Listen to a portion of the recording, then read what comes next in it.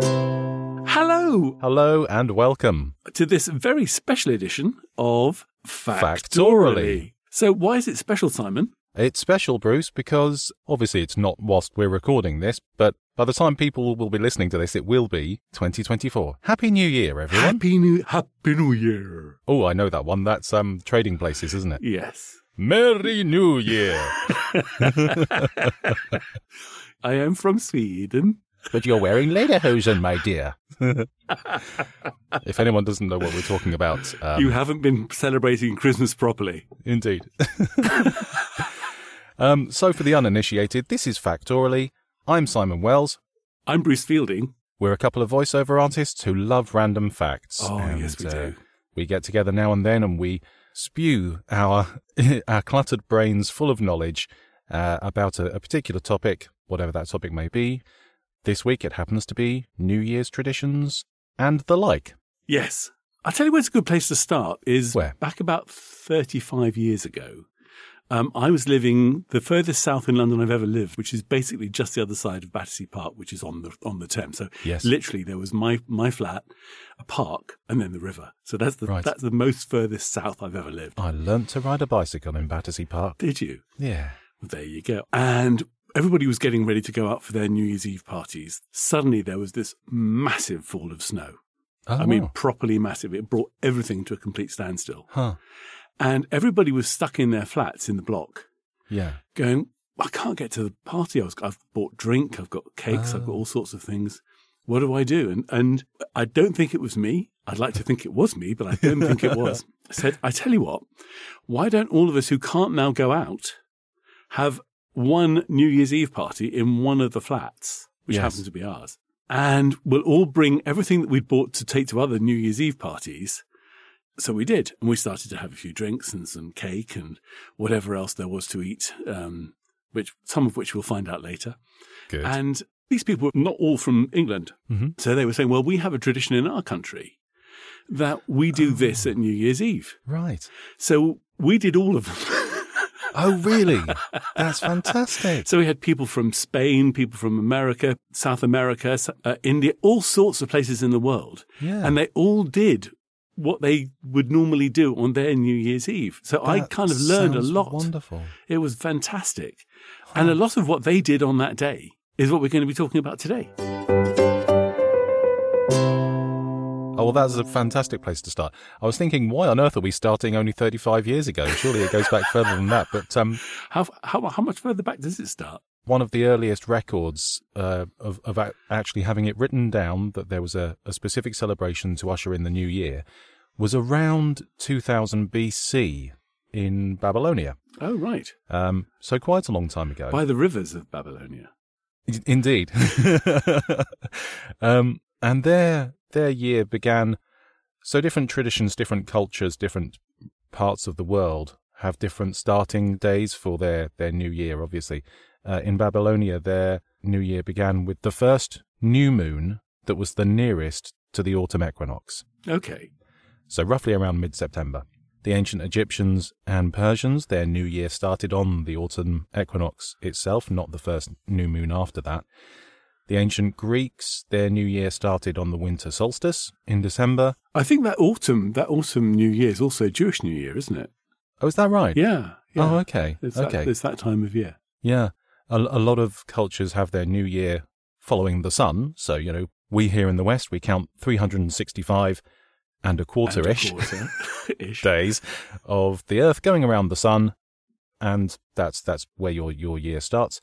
Other cultures go by the moon, so the X number of revolutions of the moon around the world rather than the world around the sun, which is why places like China celebrate the lunar New Year rather than the solar New Year. Yes. So everyone does it on a different day at a different time and in very, very different ways. But in one form or another, it goes back at least 4,000 years.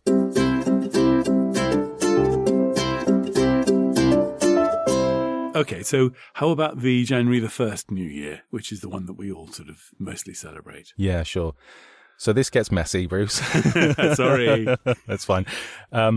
So back in the original Roman Republic calendar, New Year's Day was always March the 1st. Why? I don't actually know. If any of our listeners know the answer. Oh, yes. You're obviously subscribing and liking and stuff, but you can also comment. Comment away. Yes. If one of you knows absolutely with total certainty this is why it was March the 1st and I've missed this out, please let me know for my own sanity. So it was March the 1st, and then later in medieval times in Europe, it was celebrated on March 25th, which was the Festival of Annunciation in the church calendar. Later on, it was moved to Christmas Day itself. William the Conqueror came along and moved it to the 1st of January, and then it reverted back to March 25th. Then we adopted the Julian calendar, which was set up in the 1500s, and that moved it to January 1st. And it flip-flopped back and forth an awful lot. But officially, in this country, it has been January 1st since 1752, which was the day upon which the UK moved to the Julian calendar, which the rest of the Catholic world had for the previous 200 years. We were a little bit slow on the uptake. So we have Julius Caesar to thank. We do, for. Yes. And naming January after Janus as well, with the two That's faces, right. Like the one face looking out to the old year and one face looking forward to the new year, all that stuff. Yeah, that's right. So it makes complete sense. Yeah. And that's kind of where the idea of resolutions and traditions and things like that come from. A lot of New Year's resolutions come from various religious cultures of sort of wanting to appease the gods, in a sense, yeah. Thanking the gods for a good year that's just gone and asking them to bring in an equally good year in the year coming. Although it's also a protest as well, because especially, one of them that I guess we're going to have to talk about is how the Scots do it. I expect so. But the Scots do it mostly because Christmas was banned. Oh.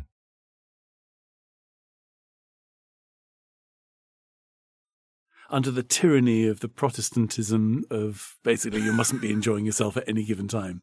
Do I mean Protestantism if it's Scottish? Puritanism. Well, yes, that sort of thing. Basically, don't enjoy yourself. Yes. But that's why the Scots went, well, sod you then. We're going to have a really good party and we're going to have it pretty close to Christmas on New Year's Day. Oh, I see. Oh, I hadn't realised that connection. Yeah. Brilliant. We can't celebrate Christmas, but we're jolly well going to do New Year's. Yeah, and the church can do nothing about it because it's not a religious festival. Yes. So that's where Hogmanay comes in, isn't it? Hogmanay is the day before New Year's Day, I think. Yes, and nobody knows why it's called Hogmanay. It could be anything. It could be Gaelic. It could be all sorts. That's as far as I know, unless you know differently, Simon. I don't, unfortunately, no. No. Again, dear listeners, there's got to be a Scottish listener who knows the answer to that. So what sort of things happen on Hogmanay? As a tall, dark-haired man, you should know this. Yeah, I do, yes. Brilliant. I was really impressed when I read this. So, again, that idea of how you start the new year is how you mean to go on. In Scots tradition, they have something called first footing. And the idea of this is that the first person who sets foot over the threshold of your house after the stroke of midnight on New Year's Day, the sort of person that is, will set the fortune of your household for the coming year. So if you get a mean, stingy, grumpy, cantankerous person as the first person through your door on New Year's, you're going to be in for a bit of a harsh year. But ideally, so they say, the best person to be the first footer on New Year's Day should be a tall, dark-haired gentleman, i.e. yours truly. And traditionally, if that person brings pieces of coal, shortbread, some salt, a black bun, and a bottle of whiskey with them, then, goodness me, you're going to have a fantastic New Year. Oh, yeah. So I'm open for hire, anyone. If you feel the need to reenact this, I'm here. I don't know. Does grey count? Because I used to be a dark-haired chap, and I'm sort of greyish a bit now. I'm sure there's a perfectly acceptable caveat for that. Ex-dark-haired gentleman. Man. Yes. Yeah. Yes, maybe. They celebrate Hogmanay in all sorts of unusual ways. Apart from this first footing of the dark-haired bloke walking through your door.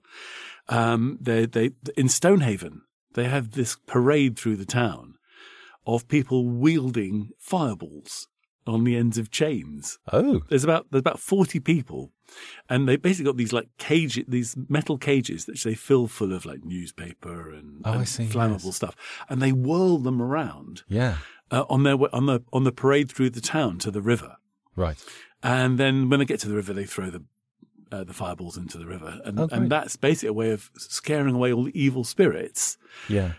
Which is something we'll probably come along to in a bit as well. There's lots of different ways of scaring away the evil spirits. So you start your year with a really positive attitude. Yes.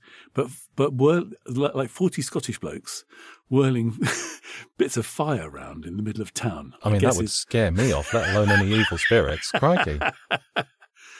On New Year's Day, they have a thing called the boar game in Kirkwall. And they have the uppies and the doonies, depending on whereabouts in the place you live. Oh, I see. Okay. And they basically divide the town up into half each. Yeah. And they basically play a ball game where you kind of like pass the ball until, and like, it's basically an entire town having a fight. Oh, that's brilliant, isn't it? What could be more New Year's-y than that? Yeah, exactly. Before we move further afield, there's a song that goes with this. Just going to suggest that we brought that up before leaving Scotland, yes. Yes. There is a certain ditty, isn't there, which, some people may have heard of. That isn't by Robbie Burns. No, it's not by Robbie Burns. So the song in question is Auld Lang Syne. Yeah. Unless you're thinking of another one. Nope, that was the one. It's good. It's that one. So Auld Lang Syne, sung at every single New Year's party in the Western world since a few hundred years ago. Often accredited to Robert Burns in 1788. I believe that was the first time it was sort of written down in official manuscript. Yes. But it was largely based on a previous folk song by a fellow called James Watson of 1711, so quite a while back.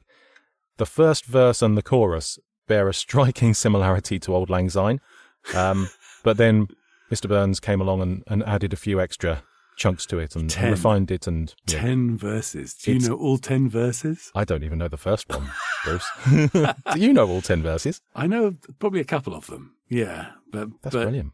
But it didn't have any music to go with it, obviously, to start with. Yeah, sure. So it wasn't set to music until 1799, so 11 years after its first publishing by Burns. So yes, originally it was just a spoken, written poem. And Auld Lang Syne, the title, precisely translates as Old Long Since, which roughly translates as Days Gone By, or The Olden Times, or something like that. Yes. So it's sort of an opportunity to look back over what's gone by, what we've missed, what we've achieved, and hopes for the future. And then it became really popular, especially in America, in about 1920. Okay. There was a band leader called Guy Lombardo. Right. Who was one of the people on radio doing the New Year's celebration.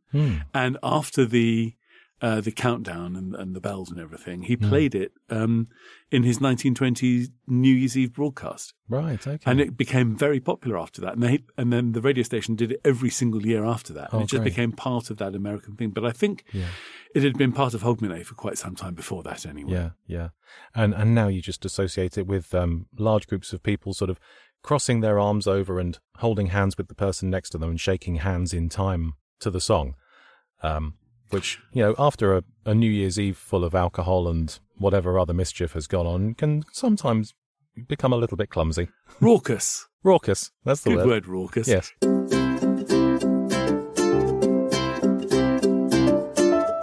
Okay, so vegetables. Okay. Vegetables are quite important, aren't they, in New Year's? Yeah. Isn't there one to do with cabbage somewhere? Yes, that's right. So various parts of Europe, which kind of makes sense. Cabbage is a big thing in Germany. Coleslaw comes from Poland, I think. Koolsalad, cabbage salad. Yeah. So there's an abundance of this stuff. But yes, in Eastern Europe, if you eat a cabbage-based dish anywhere around New Year's, then it's meant to be good luck. Again, we'll say it time and time again. Start the new year as you mean to go on. Yeah.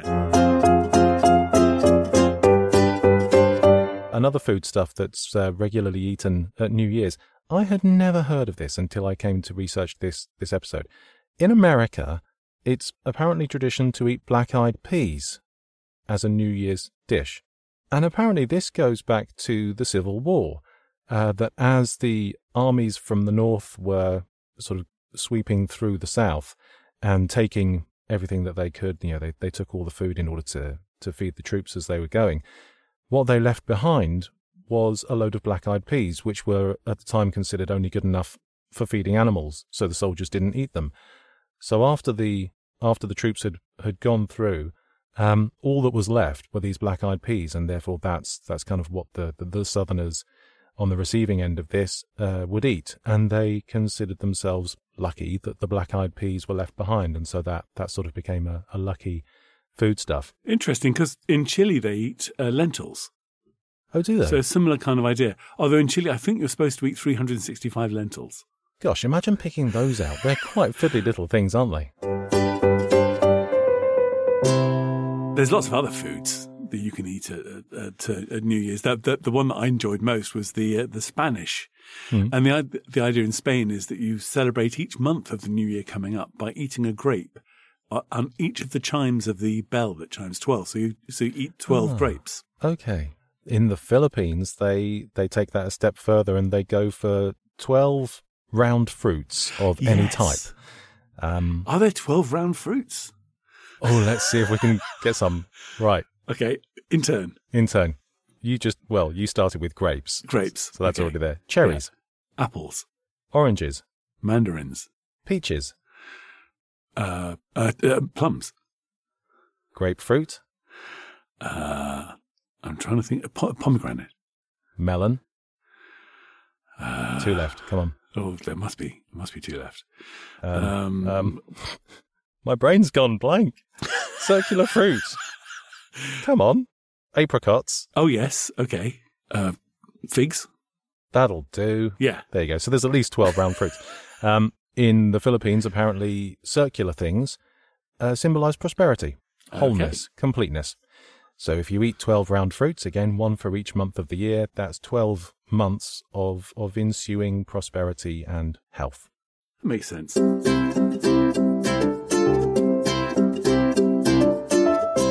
But the idea of round things, in Singapore, they came up with this like promotion, if you like, where they had a load of like writable balls, these large white balls, and you would write a message of a wish that you had for the new year of good luck. Okay. And on New Year's Eve, that people would release these white balls into the river that flows through Singapore. And they would sort of like be carried out to sea and then sort of on their way to wherever wishes are granted. Oh, lovely. And it started off as like quite a nice small thing. Not so much these days. Okay. They started off with like a few hundred. Last year there were 10,000. And then when I say they're reasonable sized balls, they're probably about the size of what are the balls called that you jump up and down on? Oh, space hoppers? They're all about the size of a space hopper. Goodness me. Okay, I was picturing something about the size of a tennis ball. Yeah. No, they're about the size of 10,000 space hoppers. Imagine 10,000 white space hoppers with wishes written on them going down a river. Oh, man, what a sight that must be. Well, I'll tell you what. Why don't I put a video link in the show notes, in the blog? Very good. So then you can see what we're talking about. Very nice indeed. Yes, that's the one limitation of an audio podcast. You can't see what we're talking about. But go to factorially.com. Where was that? But that was factorially.com. Oh, okay, yeah, got it. Factorially.com. Yeah, okay, cool. Yeah. That's where people can get a visual glimpse into our minds. Now, you just mentioned wishing spheres floating down the river and out into the sea. There are quite a few places where the sea is involved in New Year's celebrations. Obviously, it helps if you're near the sea because that's going to be a large feature of your culture anyway. But I found a lovely tradition in Brazil where on New Year's Day, people dress in white clothes to sort of symbolize purity and virtue. And they gather down by the ocean and they give offerings to the ocean goddess Yemanja. They put offerings into a small boat and they push the boat out into the ocean. And couples hold hands and they stand in the water and they jump over the waves. And as each wave comes into the shore, they jump over the wave and they say thank you for something good that happened in the previous year.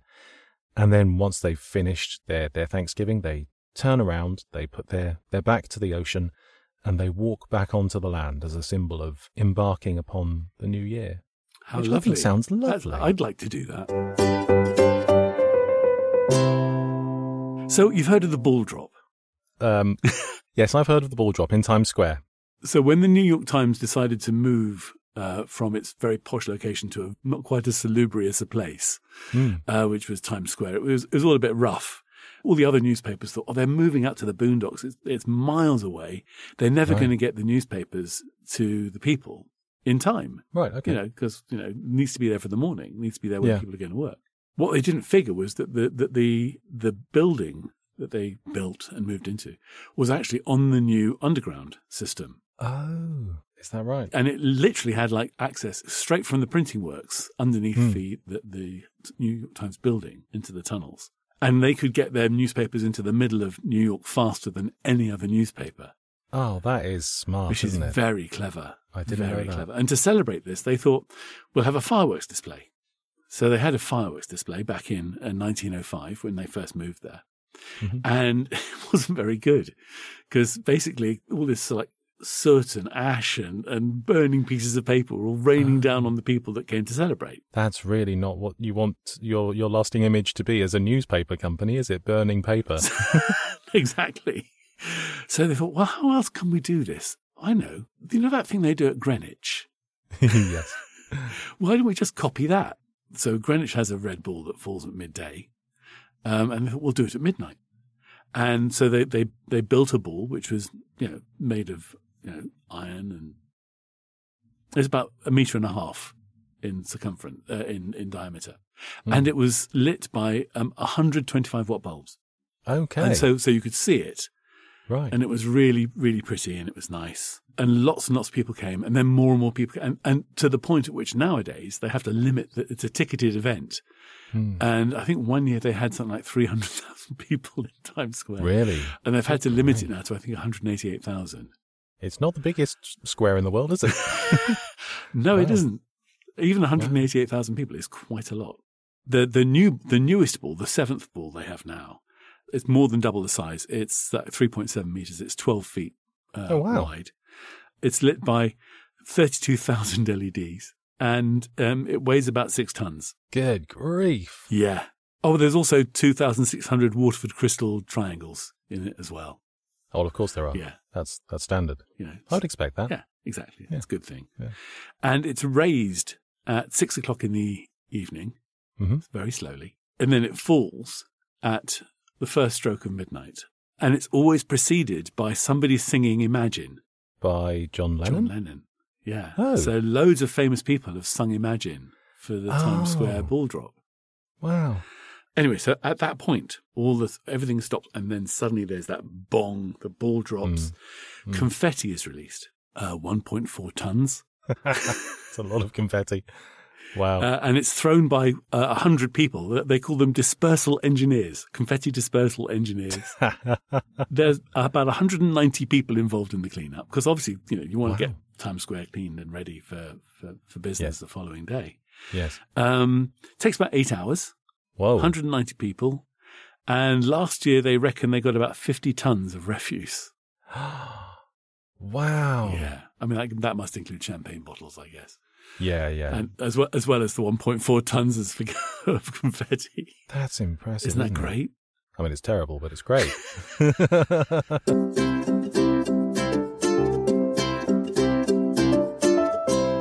Obviously, there are a lot of very flash costumes that are worn, and clothing is something else that you can differentiate the New Year's Eve, New Year's Day party by. Yes. I don't know about you. My attire of choice on New Year's Day is to go for a walk on Richmond Park, dressed in a kilt. Okay. Wouldn't have expected that. Well, I used to play bagpipes, and I used to play bagpipes. Sorry. Every episode, I learn something new about you, Bruce. So yeah, I was mostly using them on January the 25th, Burns Night, and New Year's Eve. And I thought, well, if I'm only playing them twice a year, it's hardly worth the bother of keeping the practice up. So I stopped, but I still maintain the kilt, which is now slightly moth-eaten, but that's the way they're supposed to be. Mm-hmm. And for some reason, it occasionally shrinks in the wardrobe over the winter. Oh, that's odd. I don't understand why that works, but fine. I put it away in the winter and then leave it for the summer, and then during the summer, it gets smaller. I don't know. Miraculous. That's strange, isn't it? And then get it out and go for a walk. But that's not the only New Year's Eve, New Year's Day clothing that is of interest around the world, apart from Bruce's kilt. I think that would be the most of interest, but do tell. What other items of clothing are used around the world? Well, it kind of goes from, in Romania they dress in fur and they dance in the streets, but one of the things I discovered, there is lucky underwear. Yes, I think it comes from China. Okay. But they like assign different things to different coloured underwear, and you can actually buy paper underwear in all these different colours and just decide which colour you want to wear for New Year's. Oh, wonderful. So if you're into like love and passion, then you wear red. If you're into, you want some more money, you wear yellow pants. Right. Okay. Blue underpants for health. Right. White because you can, but although they say for peace and harmony. Okay. Black, because most of mine are black, for power and focus. Purple for creativity. Green for freedom and nature. Pink for platonic love. And orange for professional success. Wow. So you could sort of have a rainbow pair of pants that would bring you all of those things at once. Yes, you could. Or some sort of like candy stripe. Yes. Yes. Now, I often like to look into the Guinness Book of Records on this show. I've mentioned it a number of times before. The problem with looking at an official record for anything that happens on New Year's is that the very following year, someone is inevitably going to outdo it. At the moment, Dubai holds the record for the highest number of fireworks used in a single display. Okay. And the largest number of drones, because that's a thing now, isn't it? Yes, of course. Fireworks displays making patterns with drones. Exactly, yeah, patterns and sort of pictures of moving animals and things, or writing out messages across the sky. And in Rio, they currently hold the record for the largest number of people to gather for a New Year's celebration. 2 million people gathered on the beaches in Rio a couple of years ago for New Year's celebrations, and they currently hold the record for that. Wow. Yeah. But all the other records, every year someone else is going to try and outdo it, so they don't last very long. I've got a record for, admittedly, it's only 1,914 people, but they were all dancing at a ceilidh. Oh, wonderful! And they were all doing Strip the Willow, which I can do, obviously. This is a Scottish pipe dance thing. So stripping the willow, 1,914 people all doing it simultaneously. That is a lot of people, isn't it? And it's quite a violent thing that involves swinging people around. Okay. and a bit of running about and stuff. So yeah, it would be quite a thing to watch.